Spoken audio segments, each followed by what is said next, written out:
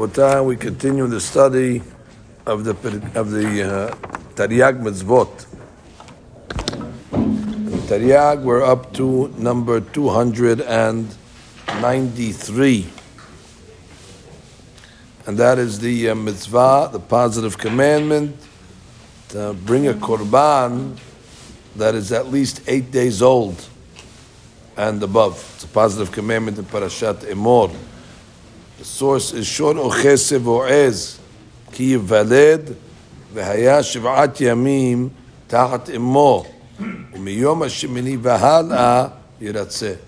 So if a person wants to bring a korban, so the first 7 days it should remain by its mother. From 8 days and on, already it's Yiratzeh, it will be accepted as a korban. It's Chav Bet, Chav Zayin. And the pasuk is saying that for some reason, before 8 days, it does not have a validity to be accepted as a korban. The question is why? So the Chinuch says a reason here. Ki bechowa ha'pe'ula yit'orer ha'adam la'akshir ma'aseh. Again, the Chinuch's opinion throughout the Torah is that we do pay a lot of attention to the optics and the image and what things look like, because that makes an impression upon the person. When a person sees a korban that's wholesome and complete, so that'll make an influence and an impact on the person to make the proper teshuvah, or to get closer to Kadosh Baruch Hu, like the word korban implies. Now, if a korban is less, or an animal is less than 8 days old, it's not ra'ui for anything, he says. It's too small. Lo yahmod ish oto la'achila. Nobody's interested in eating it. For the schora, they don't even do business with it. Teshura, nobody will give it even as a gift. The point is, it's too small, and therefore, if a person is going to bring it as a korban, it's not going to have the same impact on him as something that is 8 days, which is a little more significant.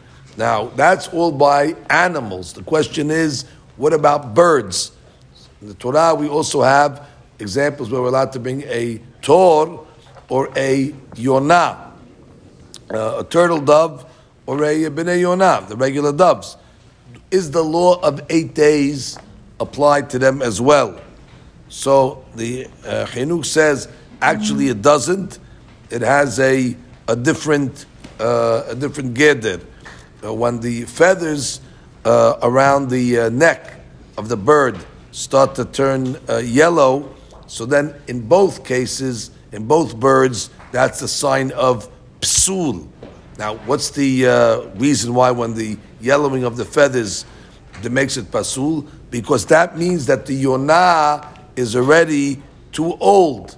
It's a sign of too old by the yonah, and by the and therefore it's considered a mum. And by the yonim, by the doves, that's considered already too small.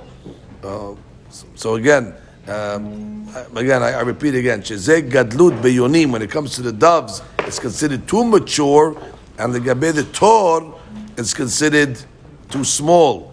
So the Torah basic law is that for the yonah to be kasher, it has to be only kasher bekatnut, and for a tor to be kasher, it has to be kasher when it reaches a certain maturity, and therefore when it has the yellowing, it already passes both thresholds. By the yonah, it'll be too old, and by the tor, it's still too young. So it's not an 8-day item. It's got to do with being small or big. For the fact that it says ki yivaled, and that means that for a korban to be kosher, the animal has to be born in a natural way. Ki yivaled, as opposed to a cesarean, the animal is not fit for a korban. Furthermore, the pasuk says tahat imo. Sounds like it has to have a mother. When it's born, prat shenolad achar shenishcheta imo. Prat, that if they slaughtered the mother and the baby was born after they slaughtered the mother, so the animal was born without a mother, and therefore it is not fit for a korban. Now this law obviously applies when there's a Bet HaMikdash. Seemingly it applies to Kohanim, because they're the ones that bring the korbanot. However, Harambam writes in Hilchot Isurei Mizbeach, Perek Gimal, Halakha Yud, Hamagdish Mechusar Zeman, Hareu Kemagdish Ba'al Mum, Ve'over Ve'eno Lokeh. So he writes that if a person is Magdish, who consecrates a Mechusar Zeman, an animal that is before its time, that's like somebody that's Magdish, a Ba'al Mum, and therefore transgresses. It sounds like that he holds that it goes on the Magdish, and therefore doesn't have to be a Kohen, it can be even a Yisrael, just like we learned earlier that Yisrael is not allowed to be Magdish, a Ba'al Mum, so too this is like a Ba'al Mum, and therefore it's going to be forbidden not only for Kohanim, but for Zecharim, Nekevot, even Yisraelim. Now, the law will be if a person did such a thing before 8 days, this is a mitzvah aseh. Again, we learned it from a deduction. The pasuk says, "V'haya shiv'at yamim tachat imo u'miyom hashemini v'hal'a yiratzeh," which is implying that if it's less than 8 days, it's going to be forbidden. And we know that lav haba michlal aseh aseh. A negative commandment that is implied from a positive is considered a positive. So therefore, if somebody consecrated a korban that was less than 8 days old, he has negated this positive commandment. There is no malkut. He has transgressed a mitzvah aseh. There are those that want to learn that the reason why it has to be 8 days old is not because of the insignificance of it, like the Chinuch told us, but it's because like the same reason that they say by Brit Milah.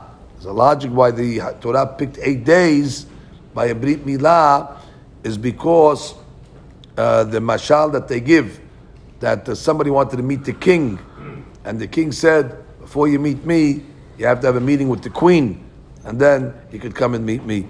And they say this by Brit Milah, but the Olam says, if you want to meet me in the covenant of Brit, first you have to meet the Shabbat, which is the Shabbat Malketah, it's the queen. And therefore, every child has to go through one Shabbat at least before he could have a Brit Milah. That's where they chose 8 days.